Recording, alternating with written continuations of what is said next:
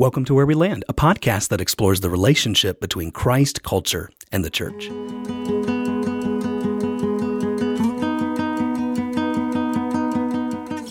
Hey everyone, my name is Aaron Mansfield, and today I'm joined in the studio with my co-hosts, Morgan and Steven. What's up, everybody? Hello, everyone. Hey guys, we're glad to be with you today as we are kind of embarking on a two-part mini-series in which we're entitling The Wonder of Worldview. So we hope you join us here for the whole discussion today.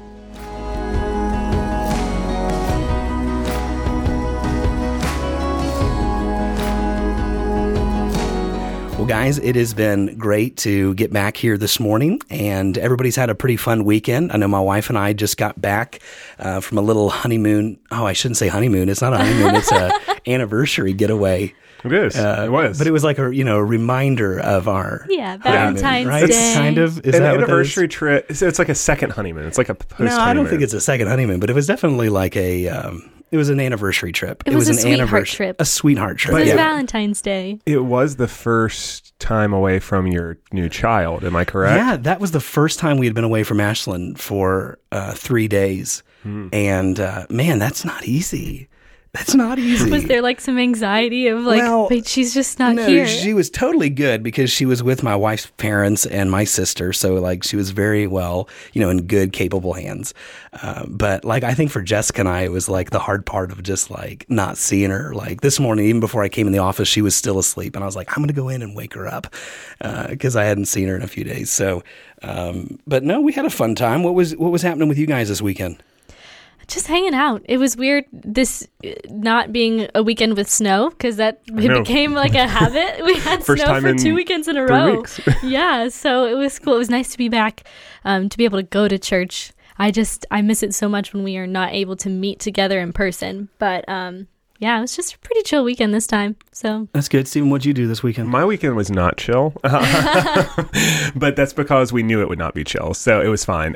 This weekend was a big week prepping for one of our big annual fundraisers for our student ministries here. So we're doing everything online this year, so it was kind of crunch time for some of that because it was one of those things where like you have to wait on everything else to happen before you can actually do the work. And so everything else finally happened. But it was quite a weekend. So we did that. And then church was amazing. We had a special service. I think that you alluded to that. There's something about being back together after 3 weeks that it's just everybody's like, finally, No, So that's good. It was a good service. I did school. That seems to be my life right now is school, work, and church. So it was good. Me and my wife, we celebrated Valentine's Day in a little different way. We didn't go anywhere. We didn't do anything like super like out of the box. We ordered like an at-home meal from Walmart and did like a pickup. What? Wait, I didn't even know this was possible. Meal from Walmart. I've never heard like this. I was actually shocked. They actually have decent meat. And I did not know Walmart's meat was decent. We actually got like from the deli section? Petite filet mignons. Oh. What? And From then Walmart? yeah, I know, right? I was shocked, man. Hey, man. Stepping up their game. We had, Crushing it, I guess. So we got it home, and then Emily cooked it while I did school. Not very the most romantic, but I informed her earlier on the week. I said, baby, out of all the years, I only got school like through December. Like, if you can give me grace this year, we will do it like all up next Valentine's Day. So, but she like cooked it, and we had like filet mignon, mashed potatoes, asparagus, mushrooms.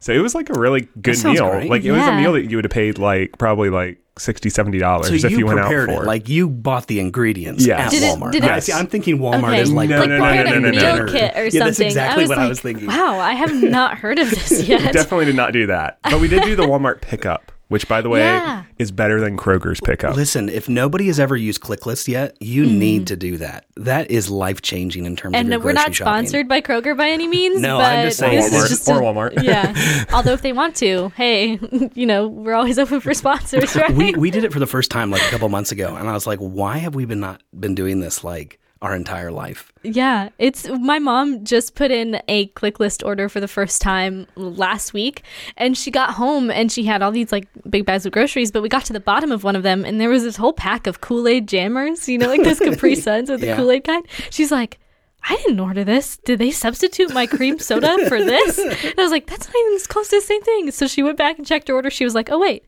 I guess I did order that, but I don't recall doing it at all. So you get those funny little technology errors, I guess. You might end up with some random Kool-Aid jammers. It is definitely worth it, though, if you haven't tried it yet. I think it would be very cool to do. Well, listen, we are actually going to kind of just jump into our topic today because we're really taking two parts to talk about the wonder of worldview. That is something that every one of us have. Every one of us have a worldview.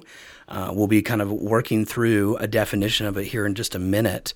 But I think if you, for just a moment as the listener, think about the society that you are living in today and how many different opinions, how many different ways of understanding things in life there are. And it seems to be, and I think probably those who are older who are listening on our podcast, probably, I don't know, I would say, in their 50s and 60s that have seen quite a bit of cultural shifting in America. I know when I talk to a lot of kind of grandparents, the thing that they kind of say to me is that it seems like our society has just completely shifted underneath their feet.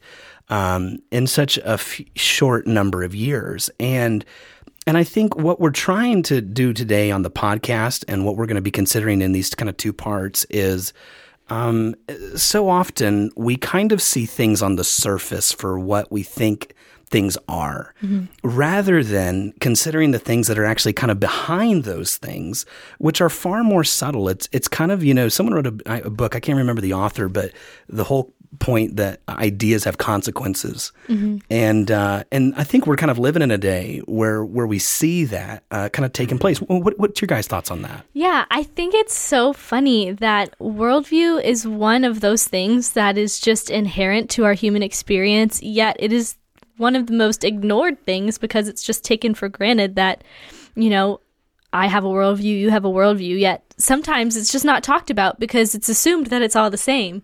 And it's really interesting to me how it is so fundamental to our experience in this life, yet there's so many worldviews that clash and things like that. So it's inherent to us, yet we tend to not pay much mind to it. Yeah, because we think about things that are on the surface. I mean, we're going to talk about on the season this year some really kind of sensitive topics, things that really get people up in arms about. And oftentimes we want to once again deal with it as it's just the issue. But oftentimes the disagreements that we see with people in politics or in some of these issues that just seem to be things that people are really struggling with today, issues of same-sex marriage or transgender rights or euthanasia. I mean, there's just so many questions that people seem to be having a difference of opinion over.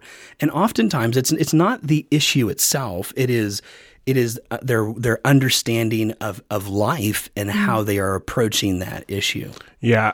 In a reality, there is never just a surface level issue. I think that's a lie that our society believes, that if we fix this or we fix that or we fix this, somehow everything will be perfect and we'll just live in this great utopian society. And that's just not true. There is no just surface level issue. It all relates back to an underlying worldview. I think it's best described in the analogy of how you think of how earthquakes happen, with all the platelets and plates, not platelets, plates. Platelets are blood, plates of the earth and how they shift. And sometimes if they shift the wrong way, all of a sudden you have this extreme reaction. And in reality, that is how worldviews are.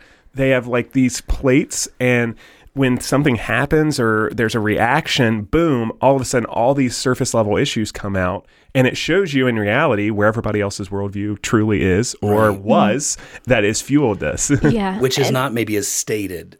Sure. And I think, you guys both touched on it, that surface level thinking that we all have. We're not looking at things that just only are part of a surface. We're talking about icebergs here. These issues are never just what they appear to be on the surface. Right. Icebergs, 90% of them are still underwater. So that's kind of where it falls. Right. Yeah, I like that, Morgan. That was good. thinking back to the Titanic there. Yeah. I literally was thinking, I was like, she's literally like pulling a Titanic on us here. But I think what you're getting at is you're showing that there's so many things underneath the surface from people's perception that you don't see until there's kind of this surface level clash. The friction, the tension. On their perception. So let's just begin today by defining what is a worldview. Morgan, you are a resident DYT expert, so I'm sure you brought a definition with you today. Sure. Well, one of the simplest DYTs I could give you for worldview is simply how one views the world. That's good. And it's kind of that, it's annoying because you're using both words in the definition, but really it describes itself. Your worldview is how you view the world. And this is not a literal viewing, like not how you see the world with your not eyes. Physically, yeah. But philosophically. But yes, more on the deep internal level. It's really your perception of how everything is and what everything is and how that all works together. That's good. Yeah.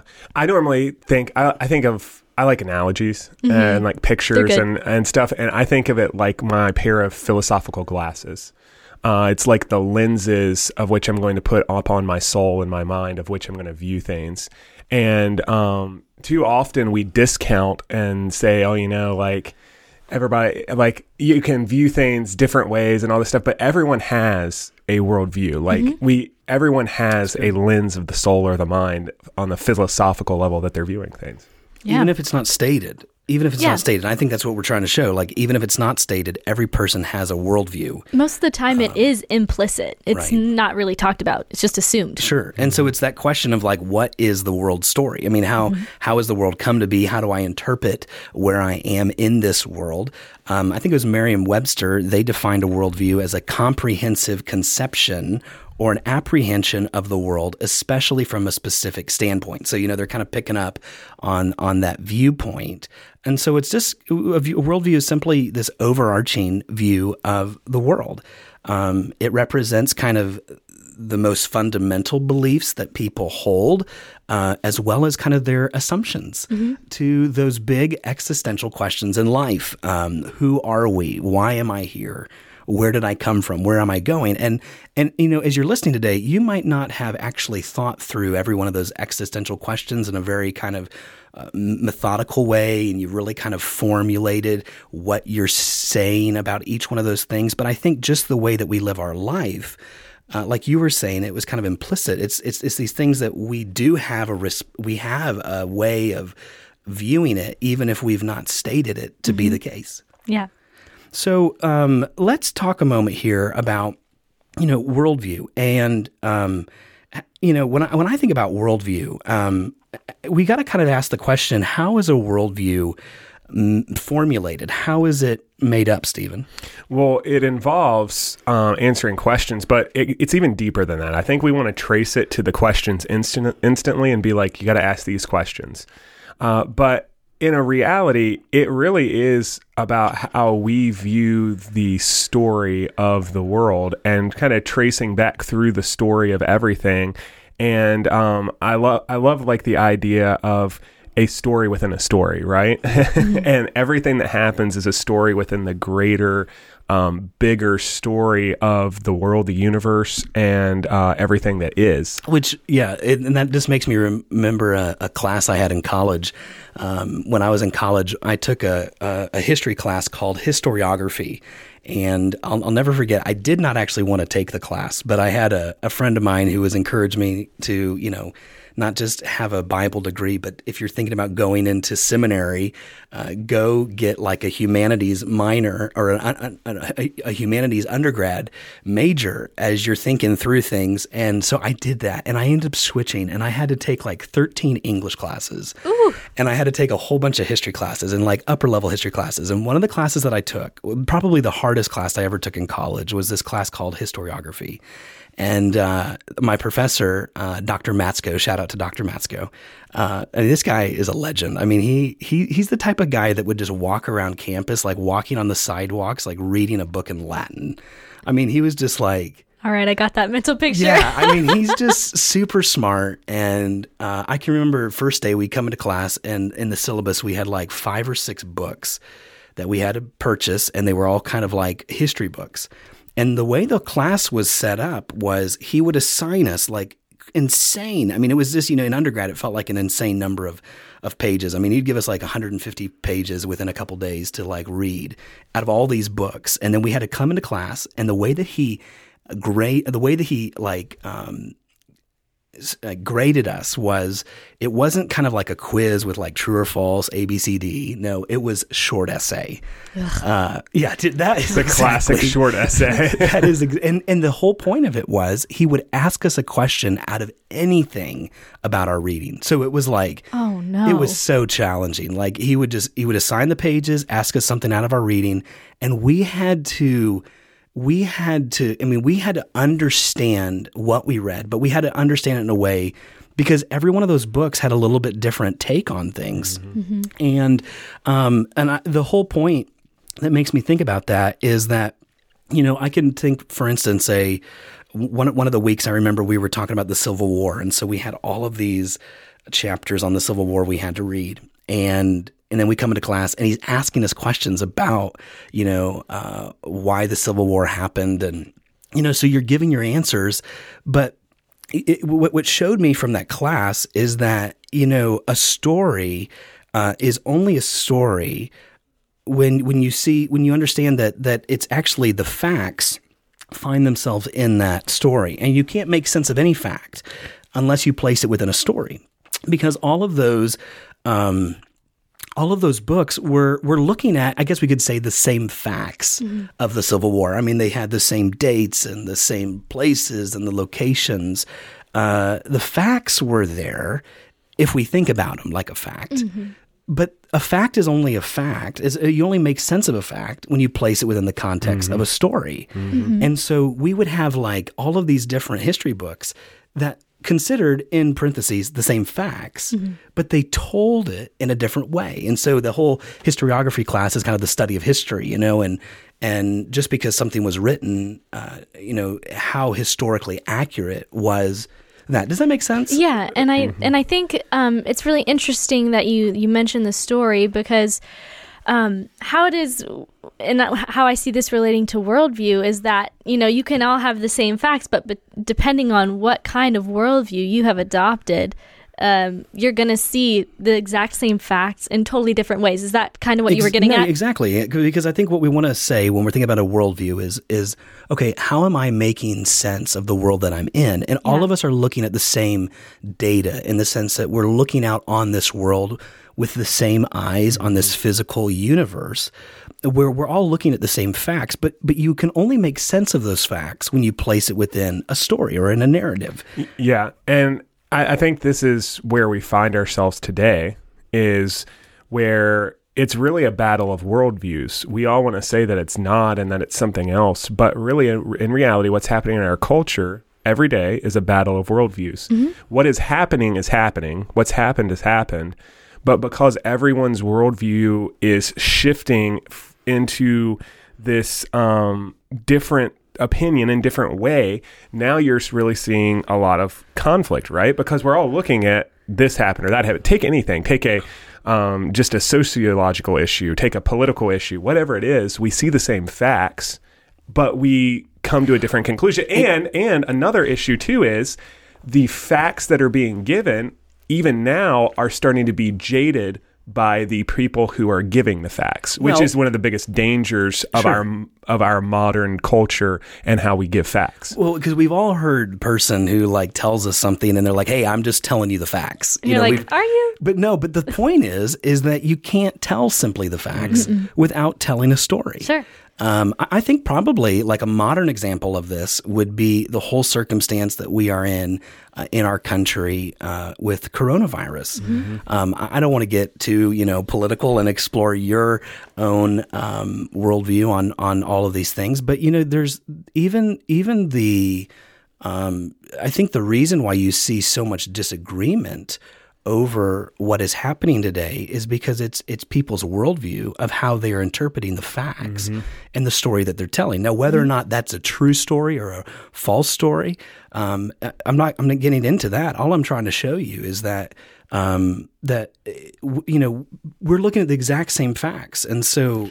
Well, to your point, coronavirus is probably the most, I would say, the best illustration of how people view the world. Yeah, I mean, it's better perfect. than anything, because people will look at like the total number of deaths, for instance. Right. One person, based on their worldview, will say, "Oh my goodness, 400,000. how many people have died? That is so sad." Yeah. And another person looks at it and says, "It is sad. It is. I mean, It's extremely sad." And I would say too, the downgrade of many Christians, they're the ones who actually take the opposite view, and they look at it and they say, 400,000 people died. Well, however many 100,000 or however many million people died from something else.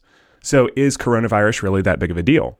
And yes, there is facts like that. And yes, depending on which side of the issue you fall on, sure, you can come to a conclusion. However, the facts are the same. This many people have died. And based on how you view the world, you're going to come to a different conclusion than somebody else. Mm-hmm. And that just goes to show how your worldview and a worldview is a larger story for how you view everything. And the best word that comes to my mind, and when we think about worldview, is framework. Because it's like the framework of a house or the framework of any structure. Sure.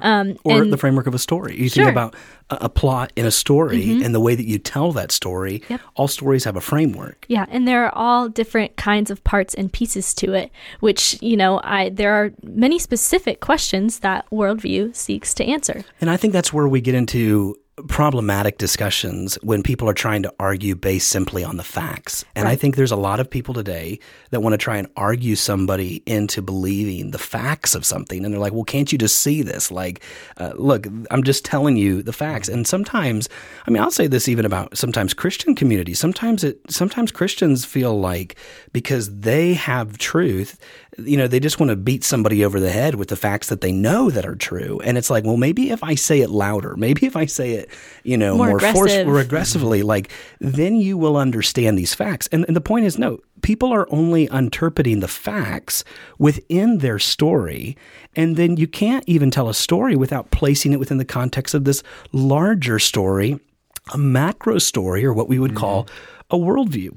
Yeah, and I think something that needs to be said here is, continuing off of Morgan's framework, the facts is more of the walls and the studs of like a home, if you want to put it in an analogy. All the walls are built upon what? A foundation. If the foundation is not there, the walls don't matter. And in what you're saying is, when you try and argue facts, walls with people, we're ignoring that the foundation is actually what affects it. People's worldview is built on a foundation. And so as we kind of transition here, how do we build the foundation? I think it's answering, I personally believe, and I think that we would agree, and I think across the board people would agree, no matter what their worldview is, building a foundation of a worldview really consists of dealing with some big questions of life. Right. More of a philosophical, some of these big existential questions of life. And so as we're building our worldview foundation, we're not talking about facts. We're not talking about the upper parts of the building here, just the foundation. How does one do that? What are some of the questions that we need to be asking as we build our worldviews?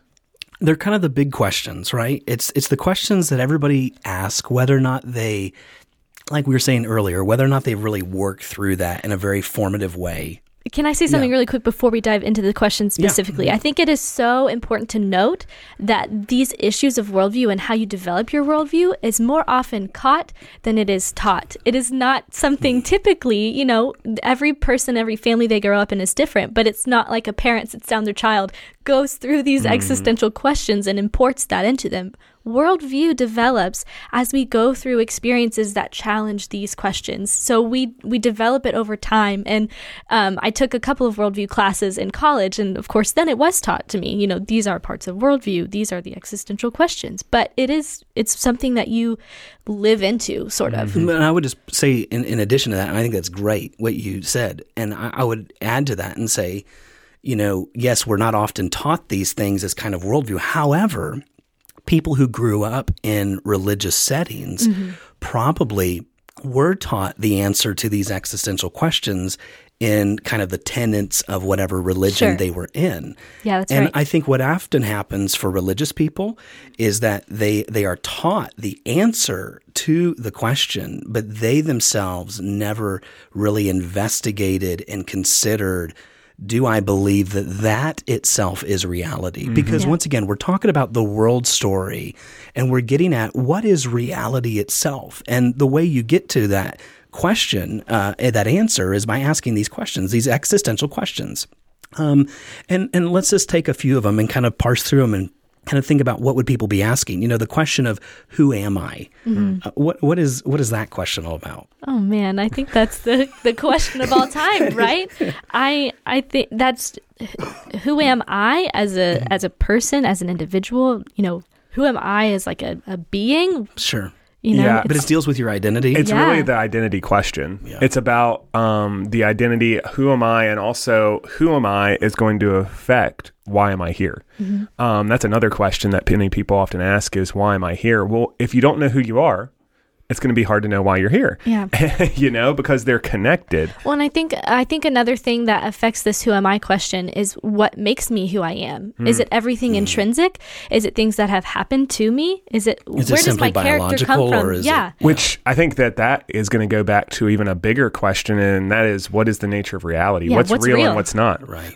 Is this real? Is this not real? It's like The Matrix. I don't know if any of you have ever seen the Matrix. I don't know if I'm not going to say the movie The Matrix, but I don't know if anybody's ever seen the movie Inception. Like where you dream within dreams. And I don't know how many of you have ever had this happen, but one time, actually a couple of times, but I remember one specific time in college, I had this like one day where I just had the most vivid dreams. I remember falling asleep and I was in my dream, and you know how you wake up in a dream and you're like doing whatever you do.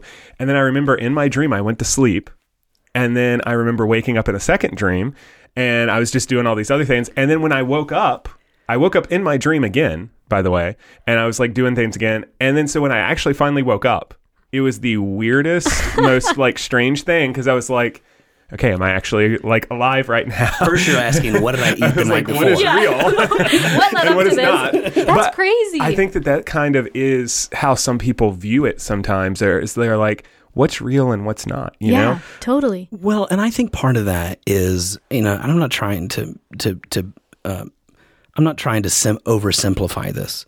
However, I remember my grandfather used to tell me, he says, Aaron, when you preach to people, I know we're not preaching on the podcast, he said, but when you preach to people, he says, keep the cookies on the bottom shelf.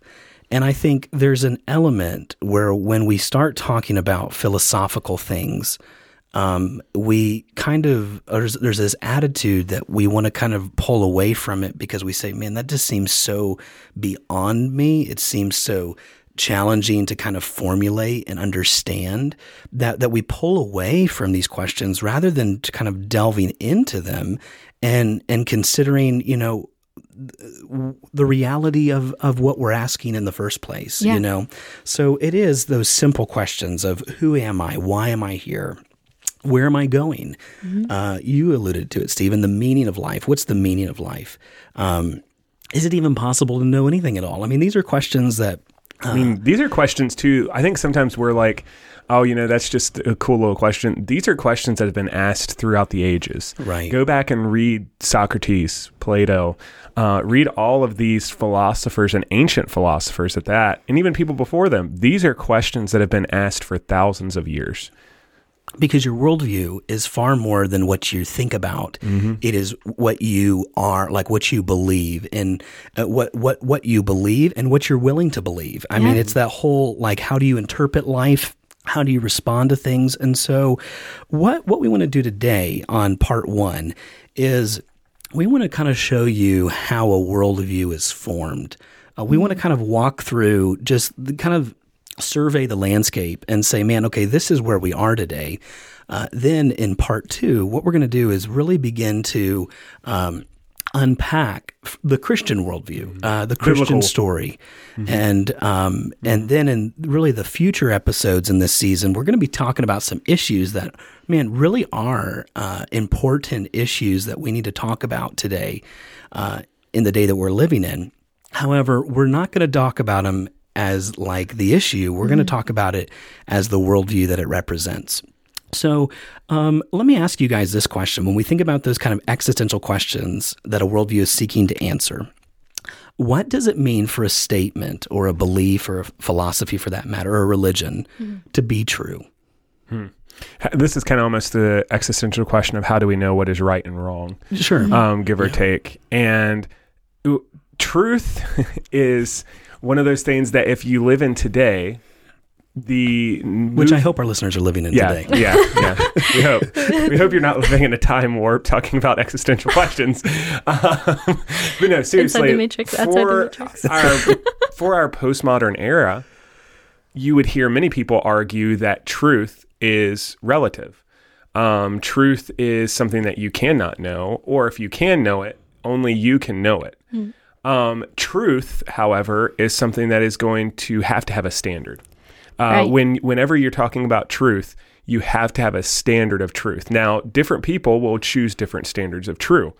For instance, as a Christian, we would use the standard of the Bible, and that is what we consider to be the standard of truth in our lives. God's word. God's word. God himself. Other people who might not believe in the Bible, they would say, well, whatever is written in a factual and corroborative way. So if I can corroborate the facts throughout history, I will choose to believe that it is true. Right.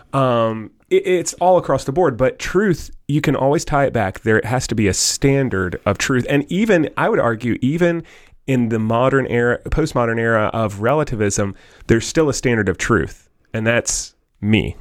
And it's exactly what you're saying. No matter what worldview you're looking at, truth, it has a standard, and it we hate to put things into such simple categories, but there's either a truth standard that is internal within the person, or there is a truth standard that is external, something outside of the person that can't be defined by just what one when we say said. Truth, I think a better question would be reality. Sure. Because when we're talking about worldview, everybody can look at the world and identify, seek to identify what is reality. And then we're coming back to asking the question, what is true? I think far too often in many Christian circles, when we talk about worldview, people think about a tenet of belief. And so they think about a list of things that I give credence to, that now becomes my worldview. And I think you're right, Stephen, when you talk about glasses, everybody has their own way of viewing life. Everybody has their own way of interpreting the world. However, I think a bad illustration of taking that good illustration that you used is to take it too far and to say, oh, well, when you become a Christian, then you put on these spectacles and you begin to see that this is the way that the world is from this tenet of belief. Whereas what we're really seeking to answer is, what is the nature of reality itself? What is the standard of truth in the sense of because here's the problem. The word true and truth has gotten so it's laden with different connotations. Oh my goodness, it is. It certainly is, because you mentioned the word postmodernism. And I think for our listeners who may not be as familiar with that, we need to kind of pause here just a moment and talk about what is postmodernism. So Morgan, what is postmodernism? So postmodernism really, I think it can be described in a couple of different ways, but postmodernism, as a movement, was a shift in worldview for a large number of, people and cultures as a whole. And that is where, and this is a personal definition, I don't have the Webster in front of me, but it's where the standard for what is true shifted from something external to us as people, and it became internal. Okay, yeah, because even the word itself, postmodernism, what is modernism? Well, what is pre-modernism? All right, let me just give us a little background on some of these things. When we think about pre-modernism, Douglas Gruthis, in his book, he states it this way. He says, pre-modern cultures typically have little or no cultural or religious diversity, minimal or no social change, have not been affected by secularization, and are pre-scientific. A pre-modern society is culturally coherent. Social roles are prescribed. There is little exposure to foreigners who would endanger its way of life. And Walter Truett Anderson, he describes pre-modern societies as relatively free from cultural shock experiences of coming into contact with other people with entirely different values and beliefs. So we are living in a very postmodern culture here in America today. However, that has not been historically the way that the world has viewed things. Really, when we think about pre-modernism, you kind of think about kind of a tribesman. You think about people, largely how many people lived in medieval Europe before the Renaissance. I mean, people were very much isolated in communities. They had, like he describes, very or little social change. They hadn't been affected by secularization. And pretty much the way the world was before the Renaissance was this kind of what many philosophical theologians and people would say is, kind of before the Renaissance, we were kind of in this age of pre-modernism. And then something happened in the period of the Enlightenment, which, kind of followed with the Protestant Reformation. And it was, many people kind of look at the age of Enlightenment as kind of that beachhead for modernism, where many philosophers, for kind of the first time, began questioning things. They began questioning specifically the Roman Catholic Church and the doctrines that the Roman Catholic Church had, this papal authority, the indulgences, and even things that, Christianity itself, in terms of divine revelation and divine authority. And I think Immanuel Kant kind of captures the spirit of enlightenment in his essay, which he entitled, "What is Enlightenment?" And where he said the motto of the age was "Dare to Know," And so you kind of think about philosophers in that modern era. Something is happening in that era of the age of enlightenment. And I think this is kind of a big, broad brush statement, all right? But I think by and large, what was happening in the age of modernism was theism was being replaced with deism, right? So what is that, Stephen? I mean... Well, theism would be the belief that there is a theistic authority, one authority. Deism would be that there is an authority that you can't know. So theism would say, I can know God. Deism would say that there is an authority out there. Don't really know much about them, can't know much about them, but there is something greater. And I love to... the University of Idaho, one of their professors, Geyer there, he said this about the difference between pre-modernism and modernism. He said, on a philosophical level, it was a shift from mythos to logos. It was a shift from what is mythical, what you almost were saying, the internals, to externals, to logic and to reason. How can I reason this to be so? From modernism to postmodernism. No, pre-modernism to modernism was a shift from mythos to logos, and then modernism to postmodernism was seeking to switch back to parts of mythos, kind of a semantics, while still retaining parts of logos. Right. So think about it this way, because I think to make it kind of really simple is, by and large, the way that the world was before the age of enlightenment was, once again, this is a very broad brushing statement, but by and large, people had a belief in a creator, a God who gave revelation, who was, they looked at things like providence and things, and yet in that shift of modernism where we come away from, we'll believe in a creator, but without revelation, without providence, without the incarnation, God coming into this world, it led to so much naturalism. And you see in that age of modernism, things like Darwin and all of that type of naturalism really taking center stage when you begin to remove God from revelation and providence. Now, we will give assent to, yes, there might be some God who is a creator. He in some way formed and fashioned the world, but he's really removed from it in that sense. And I think we would be remiss not to take note of what the role of technology has played in the advancing of these worldviews into these different eras. Just because we are no longer pre-modern doesn't mean that there is a large majority of the world that is still pre-modern. And so with the printing press and exchange of ideas, and when it became more easily accessible, when books began to be published in mass, this is where you got to see it kind of did take an air of mysticism off of things, and recognizing, the revelation, or, what scientific. Exactly. Scientific and enlightened. If you were not either of those things, then you were living in a bygone era by many of these opinions. To where almost if what you could see could not be reproducible in the sense of a scientific way, then it can't be believed as factual or as truth. Yeah. And so, go ahead, Stephen. Yeah, I was just going to say, and this is really super visible today, not always on the philosophical level, but especially on like the sociological level, because you can go to still parts of the world, like what you said, who have a more pre-modern mindset, and you can see that they still have many of the tenets of pre-modernism. They would have that more mythos mentality of like myth or what is internal, and they would also be very communal and not very individual, which is something that is unheard of in our American society. There's no such thing. We all want true community, and like that's the big touch button right now, I feel like, is everybody needs their community. We need their community. But nobody is willing to actually see that their worldview many times prevents them from having community because they're so individualistic. No, that's true. That's true. And so where does that shift then?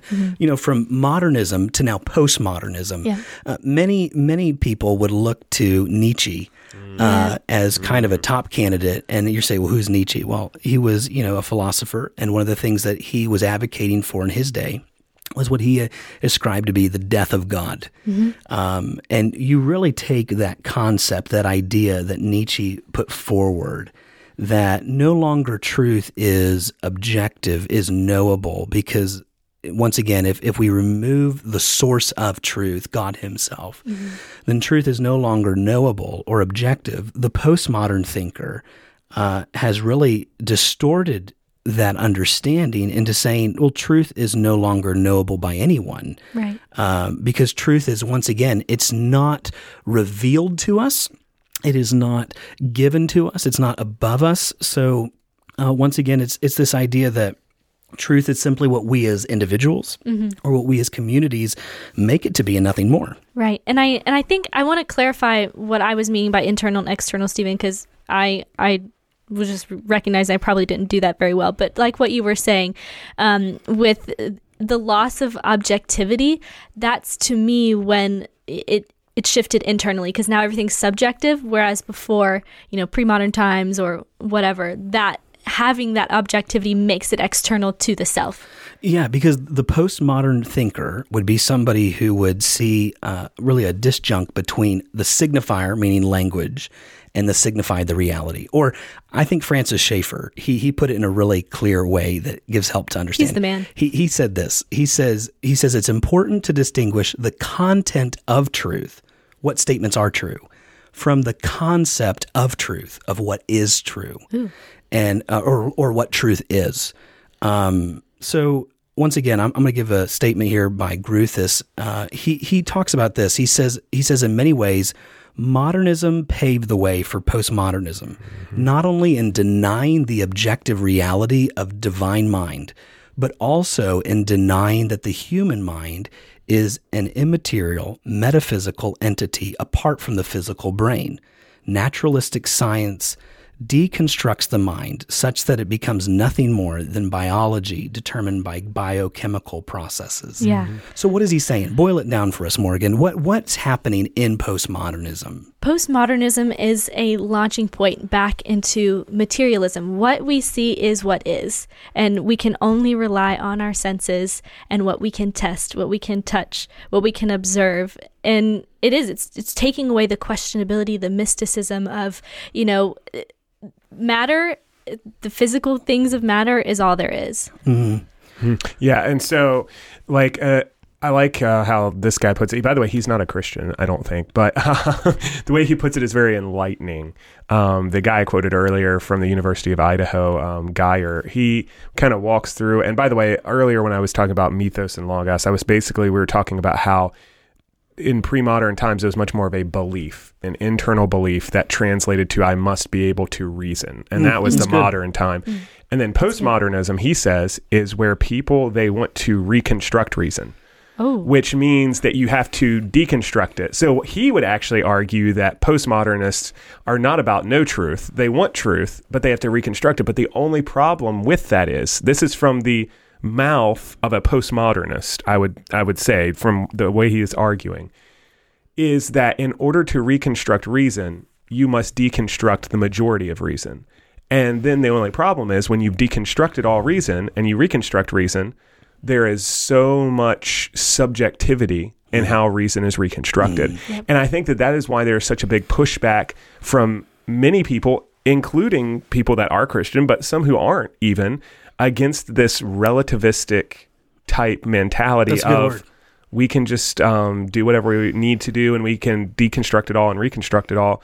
And I think some people, that just it's not cohesive with their worldview, because they're there is a standard of truth, so we can't deconstruct all standards and then reconstruct it. No, and I think a good way to illustrate that is think about people who, once again, are maybe in the older generation. I don't know what that defines that to be for you, but I think people who, okay, let's just say 30, 40 years ago, by and large, the way that people tried to evangelize non-Christian people was they came back to a list of propositions of what is true. Mm-hmm. So they would start, this is all of the evangelistic methods of, the previous generation, the 1970s, 1980s. It's the Romans Road. It's the 4 spiritual laws. It's the, you think so much of, Billy Graham and his crusades, and, we think about his invitations that he would give. So much of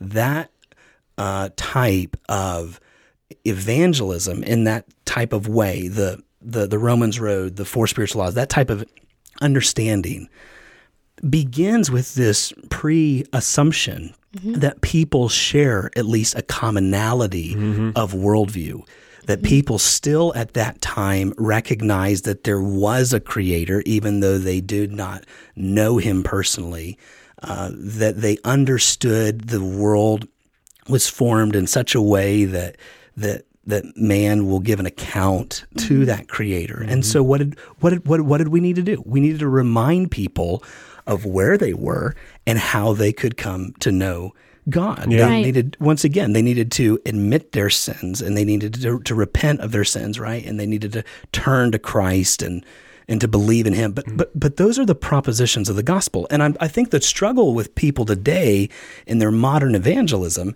is that people are no longer, the younger generation today does not share that common worldview. Yeah. That once again, like, just because, everybody has their own individual worldview, everybody has a certain way of looking at life. However, there is a kind of a common thread that runs through many of our worldviews, that we kind of see life the same way as people. You were going to say something there. Yeah, I was just going to say you hit it dead on. No longer are people coming to the table with even the same presuppositions. So that's why this type of, it just doesn't work anymore, because people aren't coming with the same assumptions and the same understanding. The landscape has shifted. It works for the people entirely. that still have that worldview. Yeah. Sure. I would push back and say that it does work, but you have to know who I guess I should have quantified that. You have to know who you're evangelizing. That's good. And who you're witnessing to. And I think that goes back to, as well as, here's just a side note, okay? Since we're talking about evangelism and worldview, and we're here, we kind of paused we're just going to take there. a side note, because this needs to be said since we're on the topic. When, as a Christian, and again, we're taking a pause from the worldview, as a Christian in the Christian worldview, we have done a terrible job in this modern culture of giving into the instant result culture that we live in. And we think that if somebody doesn't respond to our evangelism on the first take, that it immediately was a failure. And we need to go back to understanding sharing the gospel, the Christian worldview with somebody is a process. That's right. And we must know who we are witnessing to and sharing to, and then share to them effectively. And in our postmodern culture, that requires helping people to ask certain questions, not just giving them the walls to the building. You don't want somebody that's to, good. That's so good, Stephen, because you don't want somebody, when you're sharing the gospel, to simply share it and have them check every one of those boxes as if I will do that now, or I will believe that now.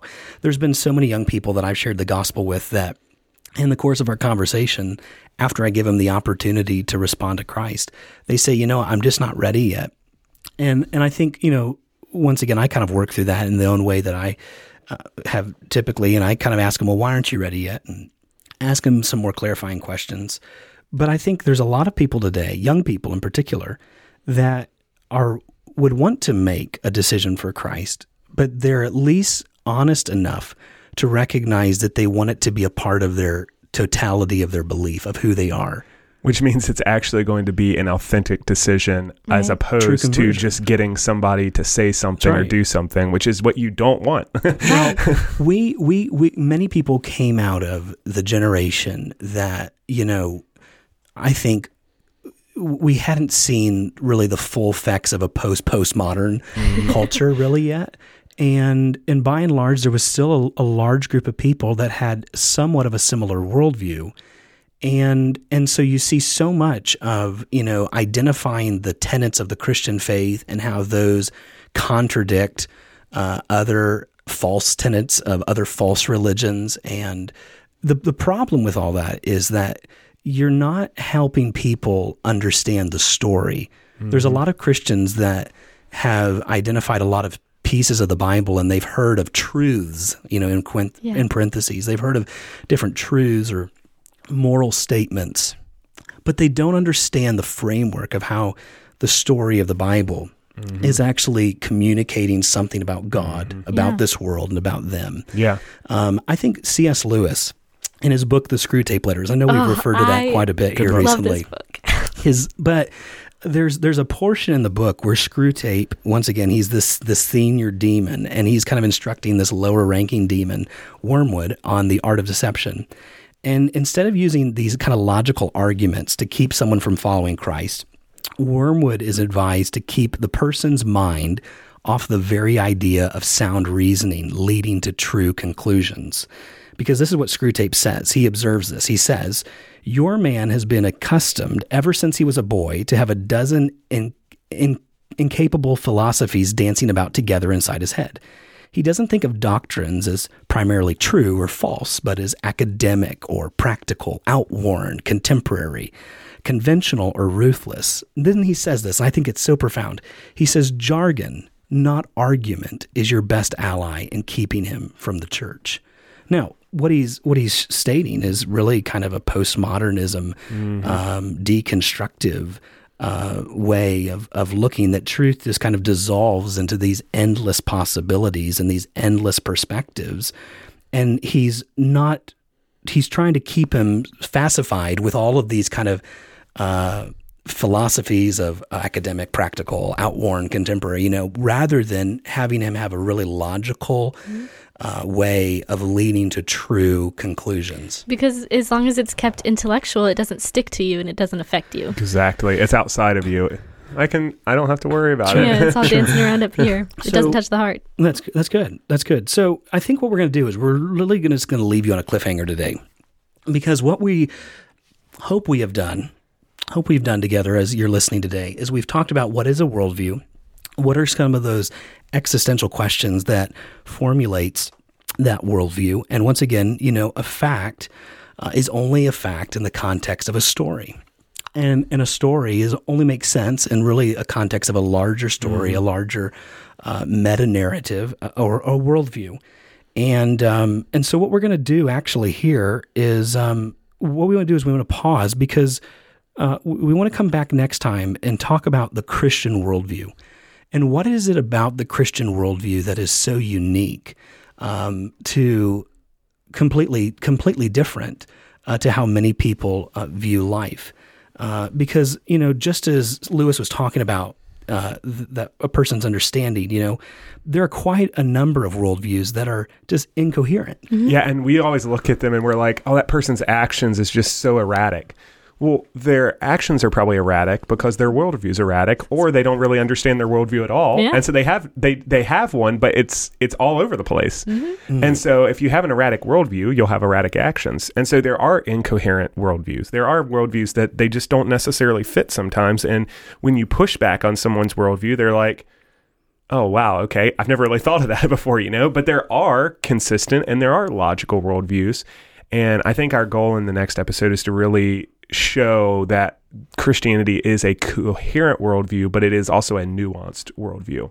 It is coherent, but it is very specific in the way that it is coherent and works together. Yeah, so right before we kind of just sign off here, any last minute thoughts on all that we've talked about today? I mean, we've been all over the place. Talked about a lot today. But I do hope that, people have a better understanding now, rather than hearing worldview. That's a word that gets so tossed around. Mm-hmm. But maybe now they have a better understanding of what it's doing, what it's communicating. Yeah, my final wrap-up thought is just hang with us. It's going to be okay. I know this is a little heady, but it's important. And this is really, really important stuff. So just hang with us for the next episode. I would encourage the listener, too, that if you have never asked some of these questions and actually answered them in a personal way, I would encourage you to do so. I'll tell you that my personal Christian worldview, which is what I have a biblical Christian worldview. I believe in the Bible and I'm a Christian, and that is my worldview. It did not actually take root into my heart until I answered some of these questions for myself personally. For a while growing up, it was, hey, this is what I've been taught. This is what I've been taught. It wasn't until I was in high school when I started asking some of these questions and actually seeking answers for myself to them and having the answers, not just that I was told, but that I actually sought out. Mm-hmm. That was when my worldview really took charge of my life, if you want to put it that way, and really took root in my life. And I would encourage the listener, whether you're a Christian or not, ask these questions and really seek answers to them. But I think the reason many people don't, in a really honest, soul-searching way, is because they're afraid. Mm-hmm. Oh, yeah. They're afraid to most definitely ask those questions. Which we shouldn't be afraid, because if you have a coherent and logical worldview, it should withstand those questions. Mm-hmm. That's good. We're not saying to just throw out your worldview willy-nilly. What we're saying is ask these questions, because I believe if you have a logical, consistent worldview, it will withstand those questions, and I believe it'll give meaning and answer to those things. I believe the biblical worldview is the one that does it the most and the most coherently and the most specifically out of all of them. Mm-hmm. That's good. No, and that is our understanding here, that it is the Christian worldview, the Christian story, that is the most nuanced, and it's the most comprehensive worldview, and it is actually that worldview that we will plan to explore on our next podcast. So we hope you'll join us there next time.